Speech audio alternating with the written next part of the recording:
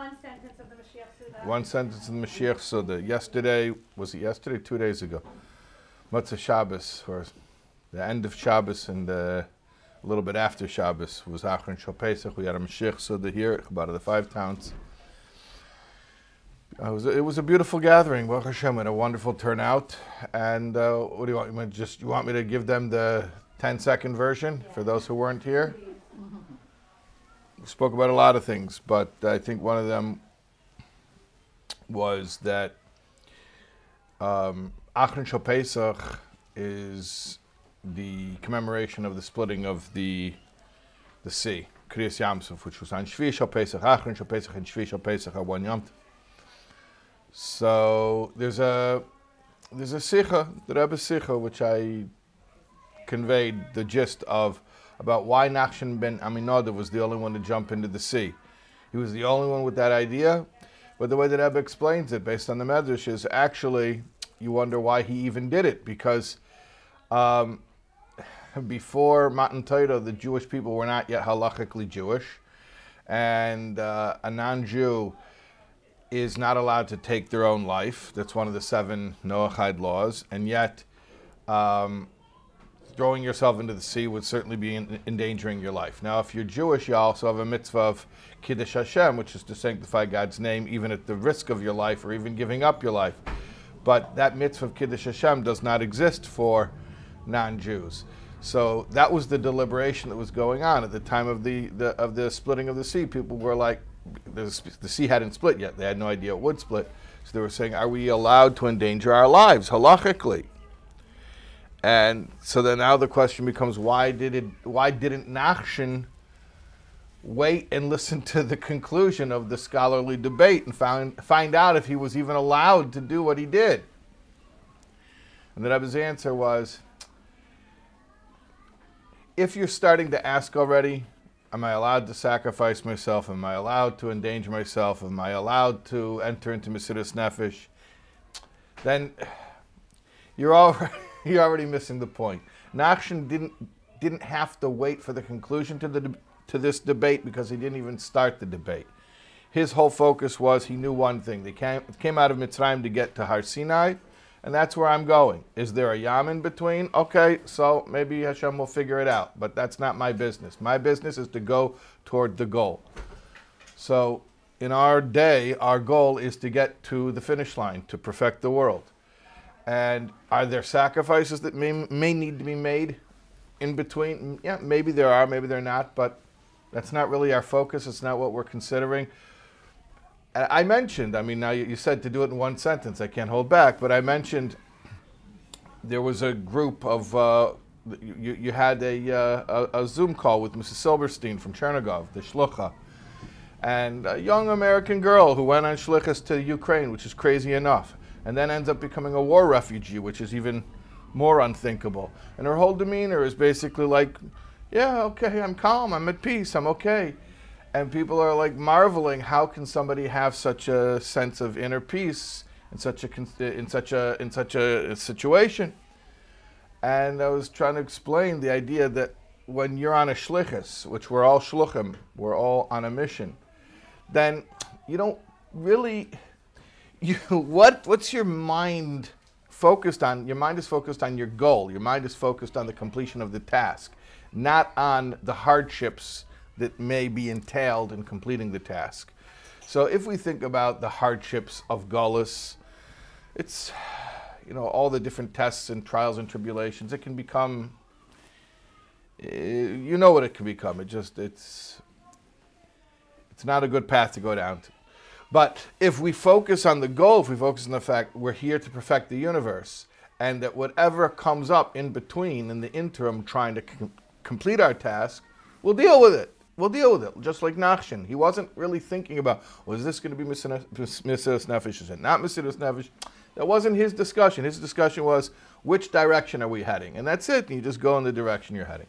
Anyways, that was the 5-minute version, not the 1-sentence version. And then obviously there was much more than that, because it was like a 2-hour Mashiach Suda. But like they say, you had to have been there. So next year, but next year in Jerusalem. Yeah, definitely. So everyone will definitely be there. Okay, so should we do Perek Yud Dalet? Or, Chapter 14. no, but should we do it? What's the other option? Or what's the other? You can tell jokes. What if those hardships along the way? What if you can't focus on the goal and you get stuck in the hardships? Yeah. It's like the guy goes to the doctor. He says, "Doctor, hurts when I go like that." The doctor says, "Don't go like that." So, to answer your question seriously, Want to repeat the question? yeah, what if the hardships are so distracting that I can't even focus on my goal? The answer to the question is the question itself, which is focus on the goal and you'll be able to deal with the hardships. But in order to focus on the goal, Mashiach is such an abstraction for many of us. When we say, Ani mamin ba'amunah shleima, amunah is something that by definition, faith means something, it's abstract. You don't have you believe in it because you haven't seen it. That's why we have to not just believe in Mashiach, but we have to learn about Mashiach. We have to learn from Torah sources that describe what it means, what the world will be like, not just the trees will be growing candy and all the childish ways of describing it, which are also true, but childish. So that the goal of Mashiach becomes real in our minds. And it's not just, I don't want to minimize it by saying I don't want to minimize faith by saying it's not just one of the 13 principles of faith, but it's also incredibly psychologically and emotionally healing. Because if you do have a very clear vision of what Mashiach means, it changes everything. It changes everything. The Rebbe wrote in a letter that since he was a small child, he doesn't say the age, but he says before I even started going to Cheder, so a child of 2 or 3 years old, he said, I was already beginning to envision what the redemption would look like. So as a little child, as a toddler, he was already picturing the redemption. I think that's an instruction for all of us. We have to have visions. We have to have images. What does redemption mean? It's a very important exercise to have those images and to have those thoughts. But that they shouldn't just be fantasies. They should be based on Torah sources, which means we have to study. We have to study. There's plenty of material in the literature, going back all the way to Chumash and Tanakh and Gemara and Medrash and Rishonim, Achronim, speaking all about Mashiach. So maybe we should start a shir just on concepts of Mashiach. Oh, yeah. Could do that. Yeah. Okay, we're starting a new shir. Yinyan Mashiach. Okay, so should we do Perek Yud Dalet? Yeah. Okay. All right. Perek Yud Dalet, chapter 14. So 12, 13, 14, maybe even 15 sort of all go together because they're all talking about the Beinoni. If you remember in chapter 10, we spoke about the Tzaddik. In chapter 11, we spoke about the Rasha. And then in chapter 12, we introduced the Beinoni. So we're continuing now in chapter 14 to speak about the Beinoni. I'm just going to jump in. V'hine midas ha-Beinoni hi midas kol adam v'achareh kol adam yimshech. I'm going to translate midas ha-Beinoni as the level of the Beinoni is a level that anyone can acquire, and everybody should strive to attain it. How are we going to make such a statement that the level of the Beinoni is attainable by everyone? We just said that a Beinoni has 100% impeccable, perfect thought, speech, and action. How are we going to assert that everyone can attain that level? Because anybody can be a Beinoni at any time. Because after all, remember, a Beinoni does not need to despise Ra. Ra means evil, but we could call it selfishness or anything that's not expressly for the service of Hashem. He's not turned off by it. If you told me I had to be turned off by it, well, that's very difficult. I'm not that in control of my feelings. I can't get myself to like what I don't like or dislike what I do like, at least not at will. I can't just will myself to change my desires and my attractions, but I can control my behaviors. So that's the easy part of being a Beinoni, is that the Beinoni is not required to change his feelings. Shizeh davar hamasar lalev. He says, your preferences, your desires, that's something that is a matter of the heart. It's not really up to you. V'lei kol ha'itim shaves. Also, not every situation, not every time and place is the same. Meaning these things fluctuate. Sometimes my feelings are more aligned with what Hashem wants for me, sometimes less. And that's not really something I can control. I can control the expression of it, whether I allow it to come out as a behavior.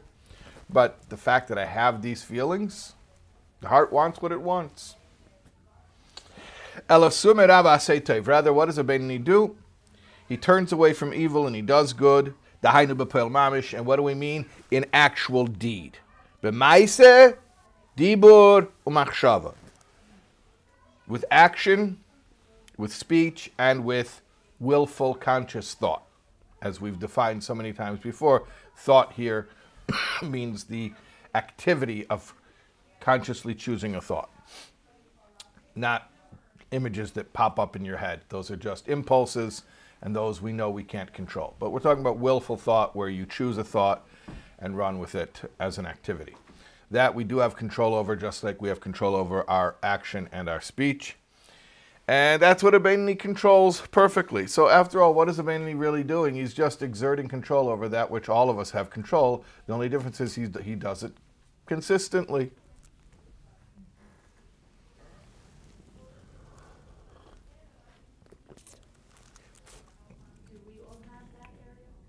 Yeah, that's the point. That's the whole premise. That's the whole premise. Right. There was a chassid who a lot of people used to say was a Beinoni. He was a mashpia in the yeshiva, and he had come out of Russia, and he ran underground schools. He was just a guy who used to just daven all day, and didn't really, he just davened all day, basically. People used to say it was a Beinoni. Anyways, I actually heard the story as a rumor, but then I confirmed it with the person it happened to. He was visiting America, and actually this story happened in Canada when he was coming to New York to visit, but he stopped in Montreal, and he was staying with his relatives. And so his little nephew was 6 or 7 years old. And there were two brothers who were roommates, little kids. And when their great uncle, this venerable mashpia, the person that people murmured about and said he was a Beinoni, when he would come over to visit, so one of them would sleep on the couch and the other one would stay in the room and be roommates with their vater, with their uncle. So, for anyone it matters, I guess the names are public record at this point anyways. The great uncle is Nissen Nemenov from Brunois, and the two boys were Yossi and Moshe Denberg, who are both shluchim in Florida. So I heard this from Yossi. So anyways, he says that he didn't know any better. And he turns to his uncle and he says, Vater, bist du a Beinoni? Are you a Beinoni? Which is not really, I don't know if you know Hasidic cultural norms. It's not a polite thing to say. So it's a little bit bold. So he didn't say yes, he didn't say no. He said, you could be a Beinoni. Kennst sein a Beinoni? So he says, yeah. He says, yeah. He said, geh nem a Tilim. Go take a Sefer Tilim. So he took a Sefer Tilim. And he says, oh, Tilim. So he starts reading Tilim. And he's doing this for 4 or 5 minutes. And at the end of the 4 or 5 minutes, the uncle says to him, says, Zogmir, tell me, the past 4 or 5 minutes, were you doing anything you're not supposed to be doing? He's like, no, I'm just standing here. He says, were you saying anything you're not supposed to be saying? He says, no, I'm saying Tilim. Tilim's good. He says, were you thinking anything you're not supposed to be thinking? He says, no, I'm just thinking, I wonder why I'm standing here saying Tilim. That was it. So the uncle says, he says, perfect. Now just continue that for the rest of your life. So simple. Now, this is somebody that people said he was a Beinoni. Whether he was or he wasn't, none of my business. The point is, what did he respond to the child when the child asks, are you a Beinoni? He says, you could be a Beinoni. And what was the illustration? Go have 4 or 5 minutes of a taste of what being a Beinoni is like. At least one level of a Beinoni. Obviously, there are levels of being a Beinoni. And we're not suggesting that all Beinonim have one inner profile where they have the same degree of struggle, the same degree of self-control or purification. Obviously, there's a whole range within Beinonim. But what is universal about all Beinonim is that their behaviors are perfect, and then inwardly there's some degree of struggle. How much struggle? Obviously, it would vary from one Beinoni to another. But there's some degree of struggle because their insides are not in perfect alignment with their outsides. So the point is that this uncle tells this this child, you want to know what a Beinoni is? You're speaking about it like it's such like an exotic thing, like this Beinoni, like it's such a foreign idea. For 4 or 5 minutes, you had the experience of being a Beinoni, and the only difference between 4 or 5 Beinoni minutes and being someone who's in the category of Beinoni is just extending those 4 or 5 minutes for the rest of your life. Just don't stop. Now, easier said than done. Just don't stop, right? Obviously, it takes an incredible amount of commitment and self-control to not stop. And that's what the book is about, or at least a large part of the book is about how to give ourselves the support we need to be able to maintain that control. But as far as the actual mechanics of being a Beinoni, it shouldn't be so. It shouldn't seem so far removed from us. We're maybe I'd say we're demystifying the entire idea. The mechanics of it are rather simple. It's called controlling your behaviors, which we all know how to do, and we've all done for some amount of time. And the difference is not qualitative, it's quantitative. It's not qualitatively different, impulse control. It's quantitatively different in as much as it's just more and more and more and more of it without stopping.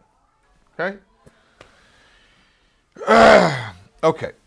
So he continues to explain more about why we're focusing on behavior. Because when it comes to behaviors, a person has free choice. And he has the ability to control it. And that was given to everyone. L'chol adam, it says, to everyone. Everyone was given the ability to control their behaviors.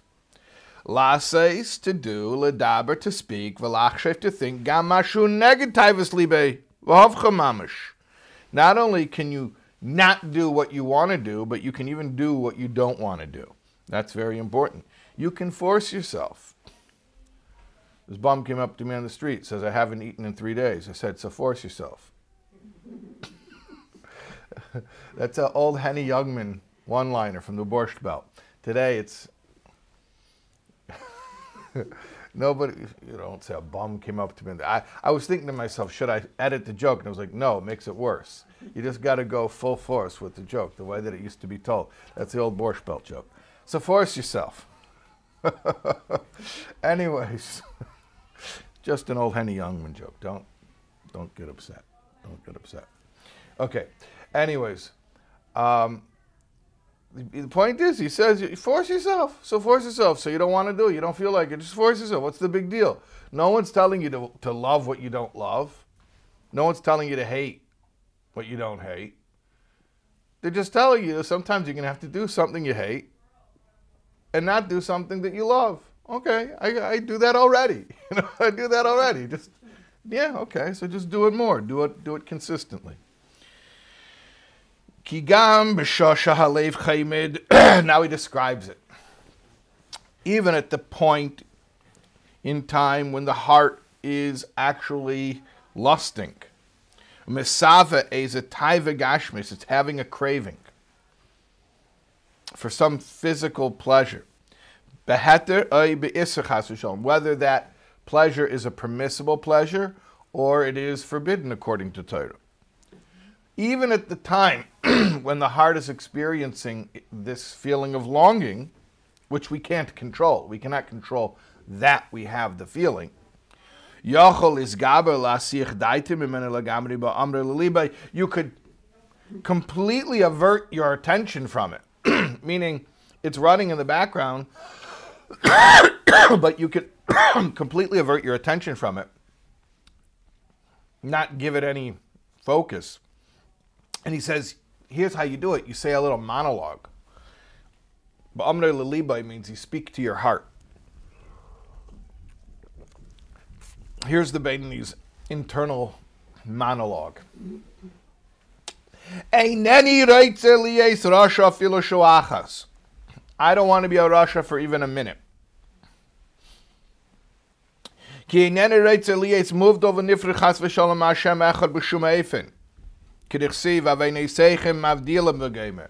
why I don't want to be separate from Hashem for even 1 minute? Well, actually, I gave away the answer. You know why I don't want to be a wicked person for even 1 minute? Because I don't want to be separated from Hashem for even 1 minute. Like it says, your sins separate you from God.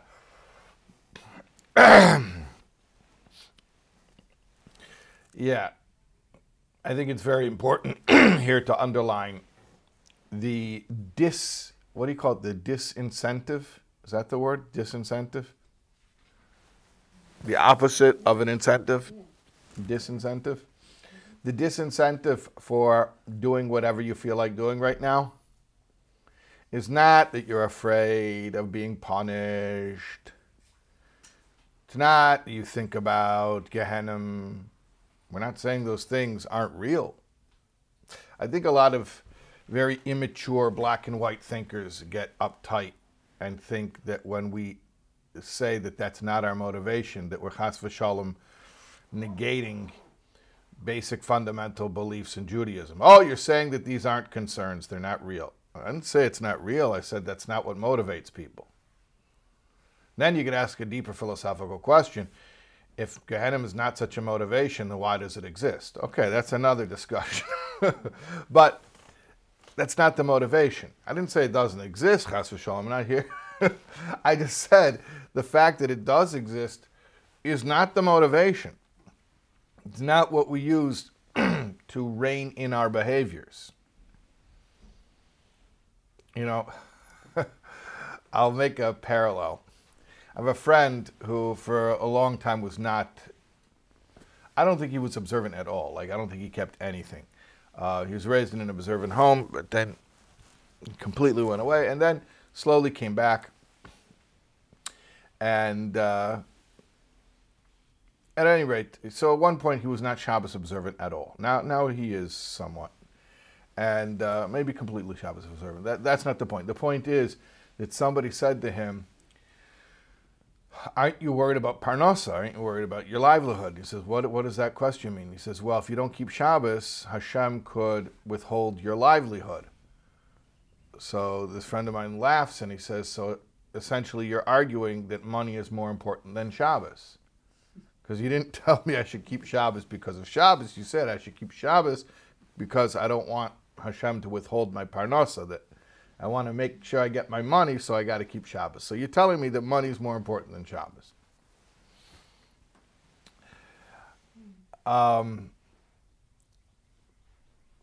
the question is, what's the motivation? Are you going to force yourself to do what you don't particularly feel like doing, but you know that Hashem wants you to do because of Gan Eden and Gehenna? Then I guess Gan Eden and Gehenna are what's important, not Hashem. I mean, logically, I'm forced to conclude the Gan Eden and Gehenna are more important to me than Hashem. And in fact, logically, it would stand to reason if there were a way that conceivably I could cut out Hashem and get the Gan Eden and avoid the Gehenna, I would do that too. Because those are the motivators, and those are what I care about.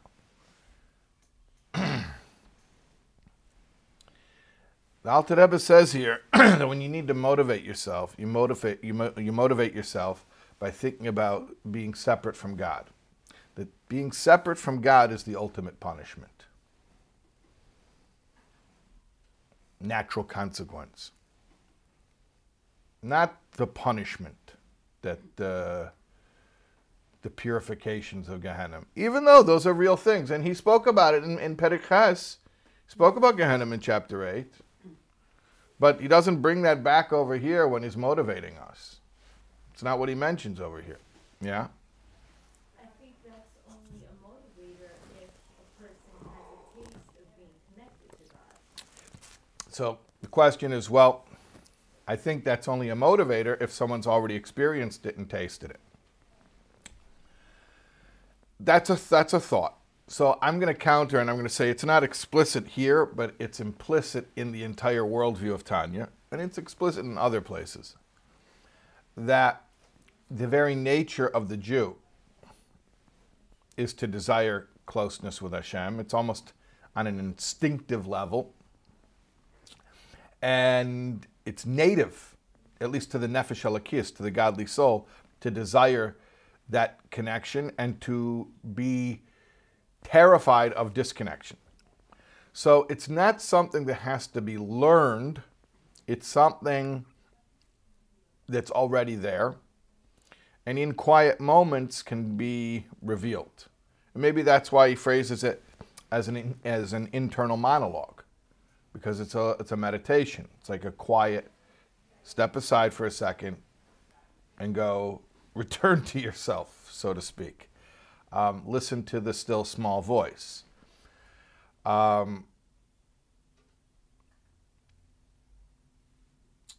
It's axiomatic that we want to be close to God. We want to do the right thing.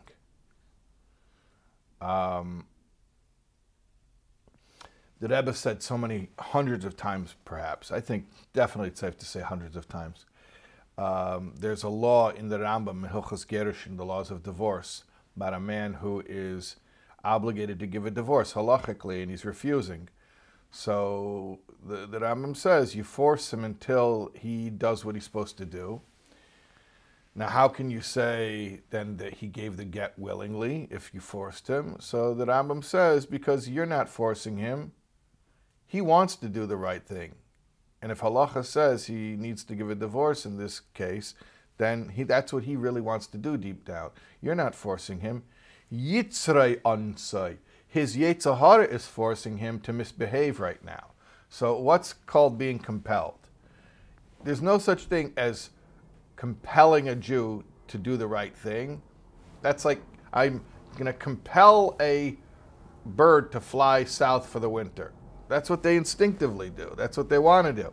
And if the bird's not doing that, there's something compelling them not to do it. That's the compulsion. So the Alter Rebbe tells us to go think about separation from God because he believes that this is something that is meaningful to every Jew. It is meaningful to us. Now, obviously, the more we think about it, the more meaningful it'll be to us. But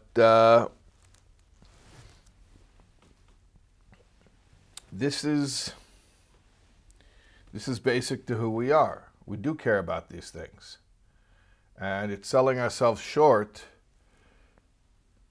to focus on lower level motivations. It's like, telling somebody, well,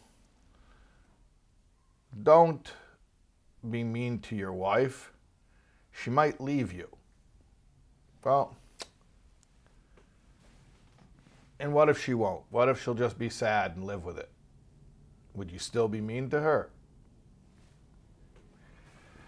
I think we have to give people credit that even if there are no external consequences, that we care enough about our relationship with Hashem that we wouldn't want to damage the relationship. And that's what he's saying here. I can get myself to behave just by reminding myself that I wouldn't want to damage the relationship.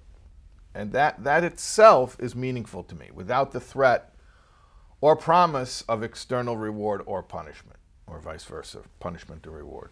Threat of punishment or promise of reward. Okay. So he says, I don't want to be separate from Hashem. But let's continue the internal monologue. Rather, I want to cleave, I want to be attached to Hashem with my nefesh, ruch, and neshama, all the levels of my soul. Okay, great, beautiful idea. How do you connect all the levels of your soul to Hashem?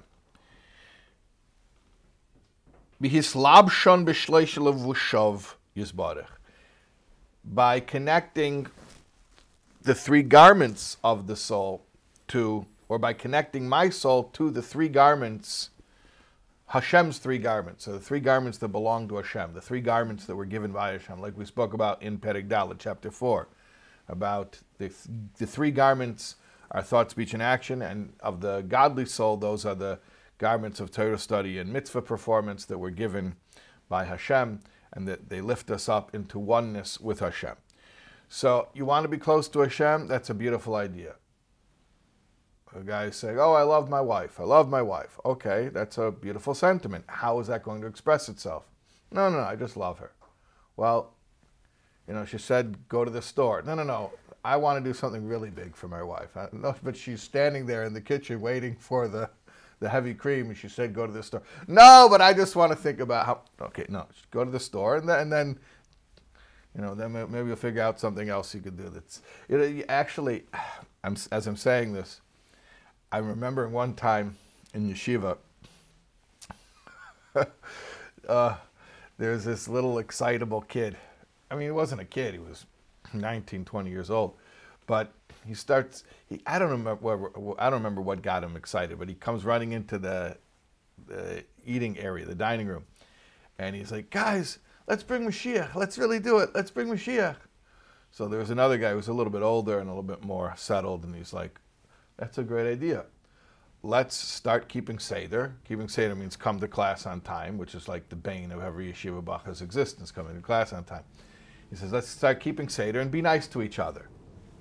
The bachrim should treat each other nicely. So that's two pretty good things. Shmiras Hasadorim and Avos Yisrael. Keeping the schedule of the yeshiva and being nice to your fellow students. So this little excitable guy looks at him for a second. He's like, no, I mean really bring Mashiach. really bring Mashiach. Okay. So you want to be attached to Hashem. Beautiful. All right. How does that translate? What does that look like in actual fact? It means behaviors. That's what it means. It means choosing thought, speech, and action that connect you to Hashem. So this is all part of the internal monologue.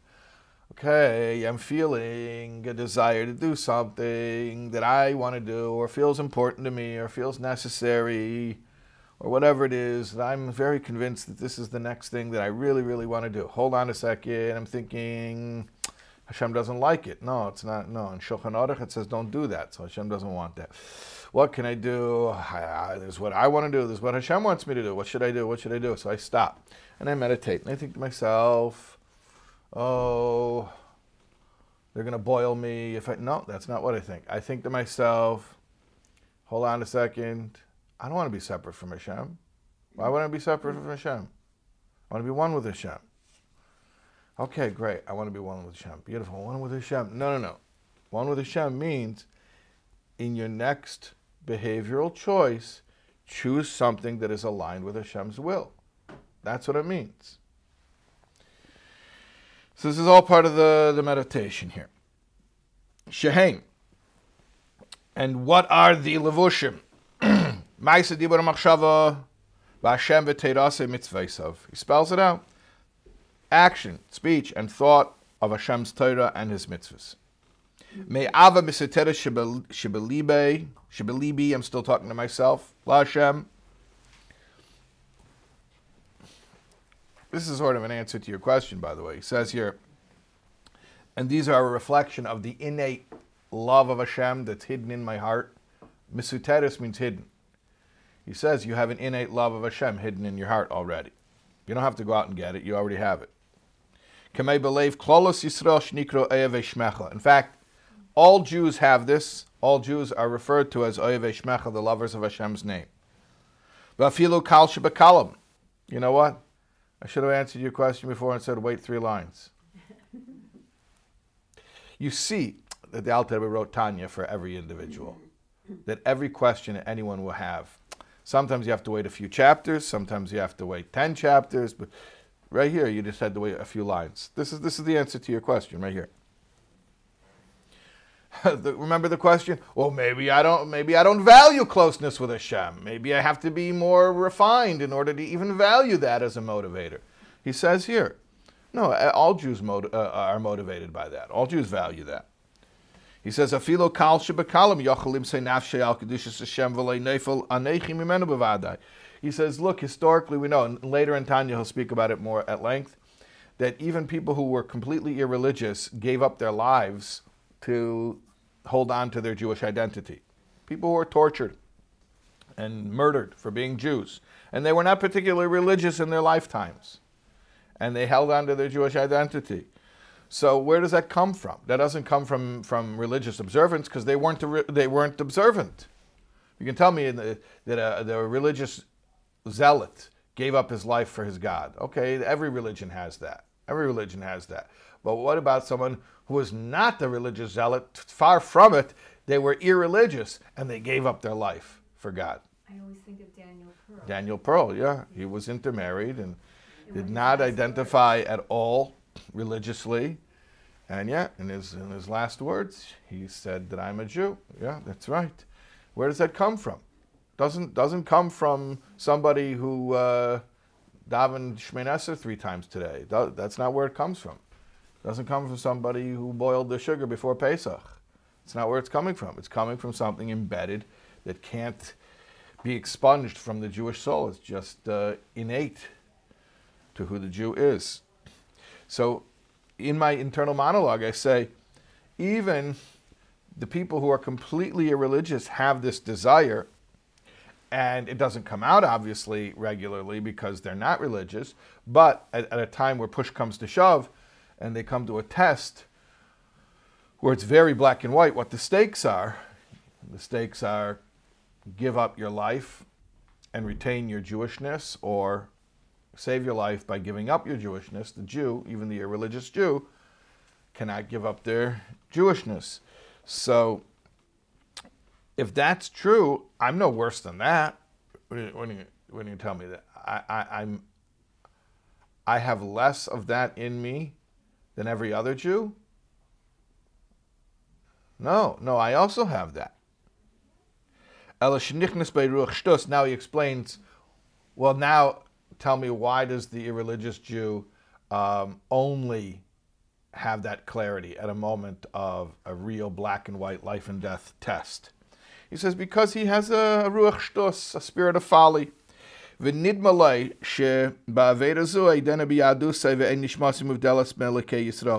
thinks that doing this sin, whatever sin it is at this moment, it's not going to separate me.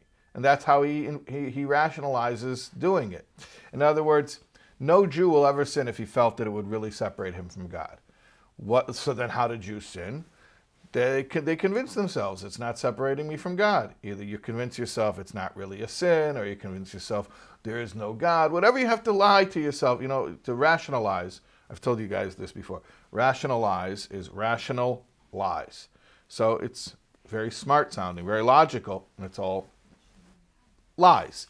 So you lie to yourself to comfort yourself. Whatever you have to tell yourself, you tell yourself, God forbid that the Torah is not really binding, or it never was binding, or it's not real, or it's man-made, or God forbid, you tell yourself there is no God. Whatever you have to tell yourself to convince yourself that by doing this next action, it's not going to separate me from God. So those are the lies that a Jew has to tell himself or herself to be comfortable sinning. But if a Jew were in a situation where he or she were not able to lie and had to admit the truth that, no, this stuff really is real, and by choosing something God doesn't want from me, I'm separating myself from God, so no Jew would be able to do that.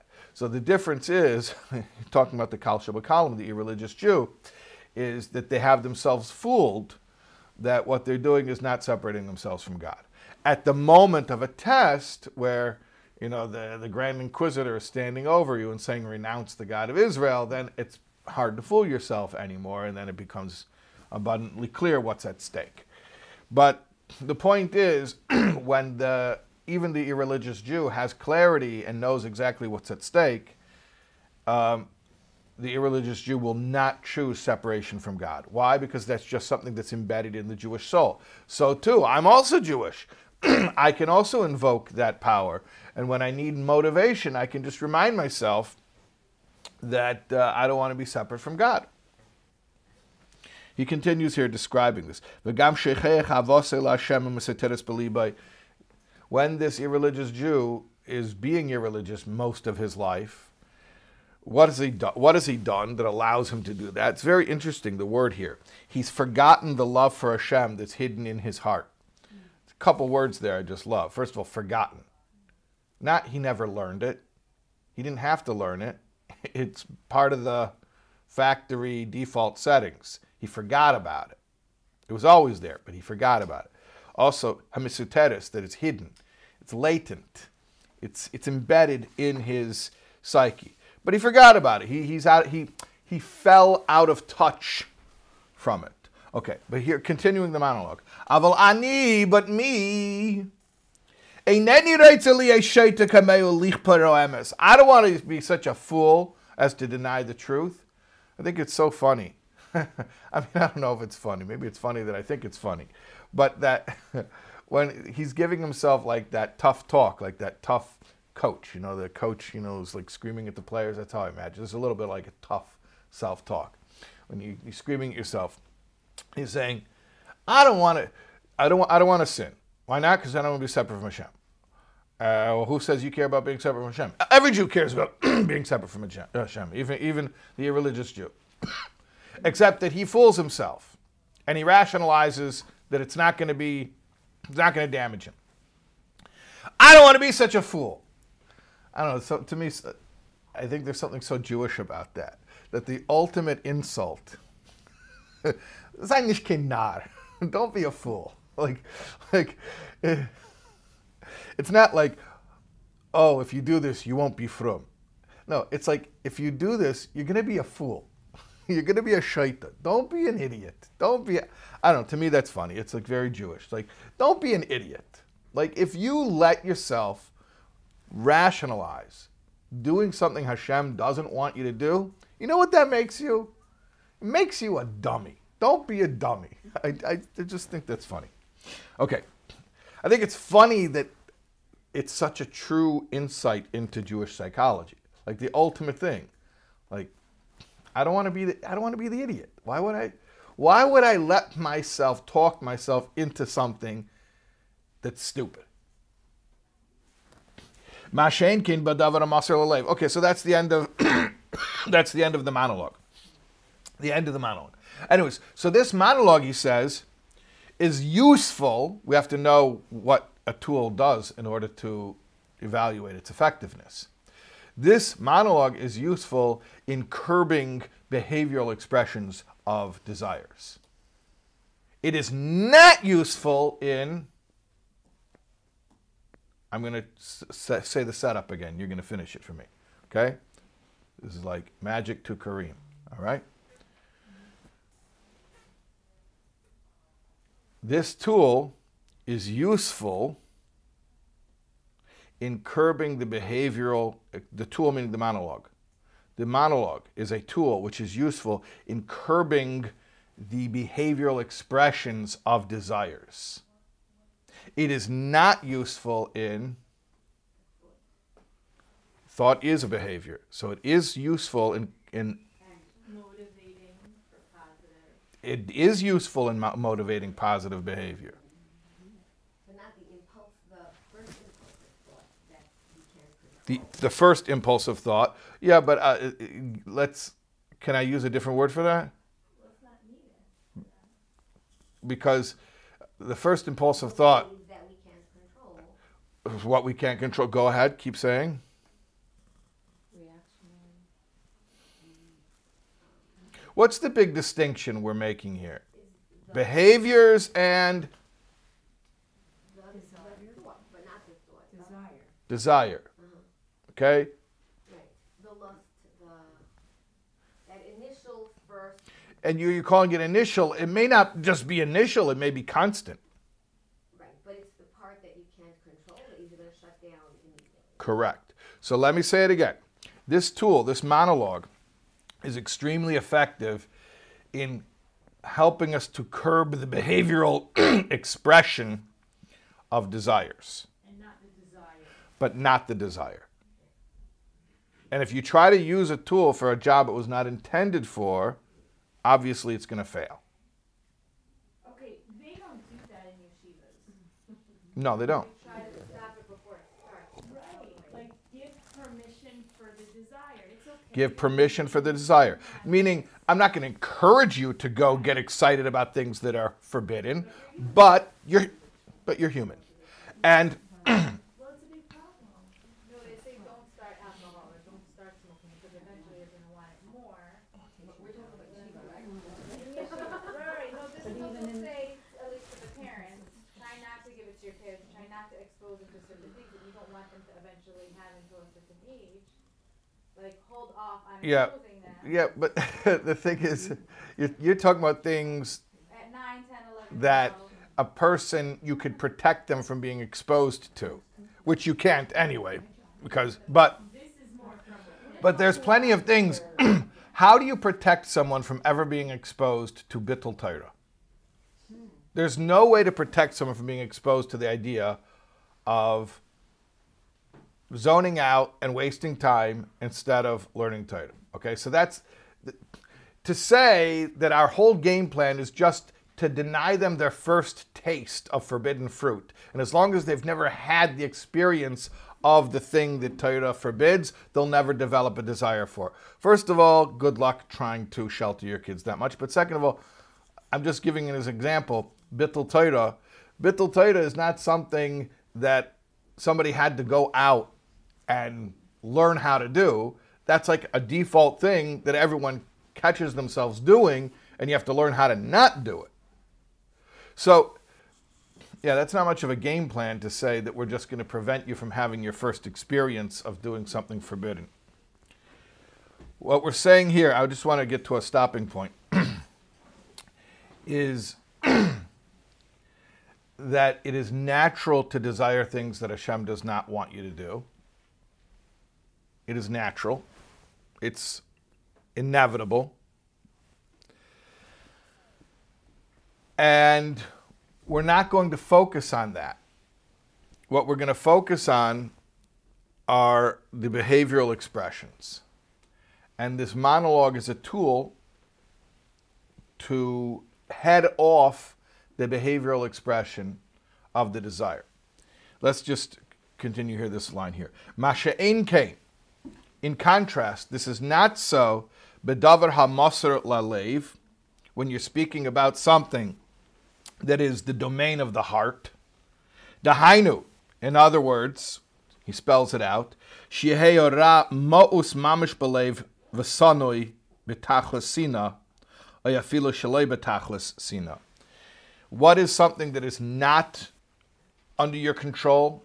what is something we call the domain of the heart, and therefore it's not subject to free will, is that you should actually despise Ra, which we clumsily translate as evil, but like we said in chapter 6, Ra just means anything that's not expressly for the intent of serving God. You cannot get yourself to despise it. You may like it, but you won't do it. But you can't get yourself to despise it. And then he says, it's interesting, I want to see if you guys are smart. I know you guys are smart. I want to see how smart you guys are. It's more motivating. Okay. I'm learning, I got to be, kinder and gentler, but I don't know. By the way, I have a lot of nachas from my Talmidim. I feel like I'm very demanding, but I feel like people who learn with me achieve a lot. So I don't know. That's okay. Hopefully it's all done in a respectful fashion. Okay, I want you guys to have an opportunity to show how smart you are. He says here, it's not possible to get yourself to change things that are completely the domain of the heart. And he says specifically to get yourself to actually despise Ra, that which is not for the service of Hashem, whether completely or incompletely. You remember, you see those words here? Betachlasina, with complete hatred, or even incomplete hatred.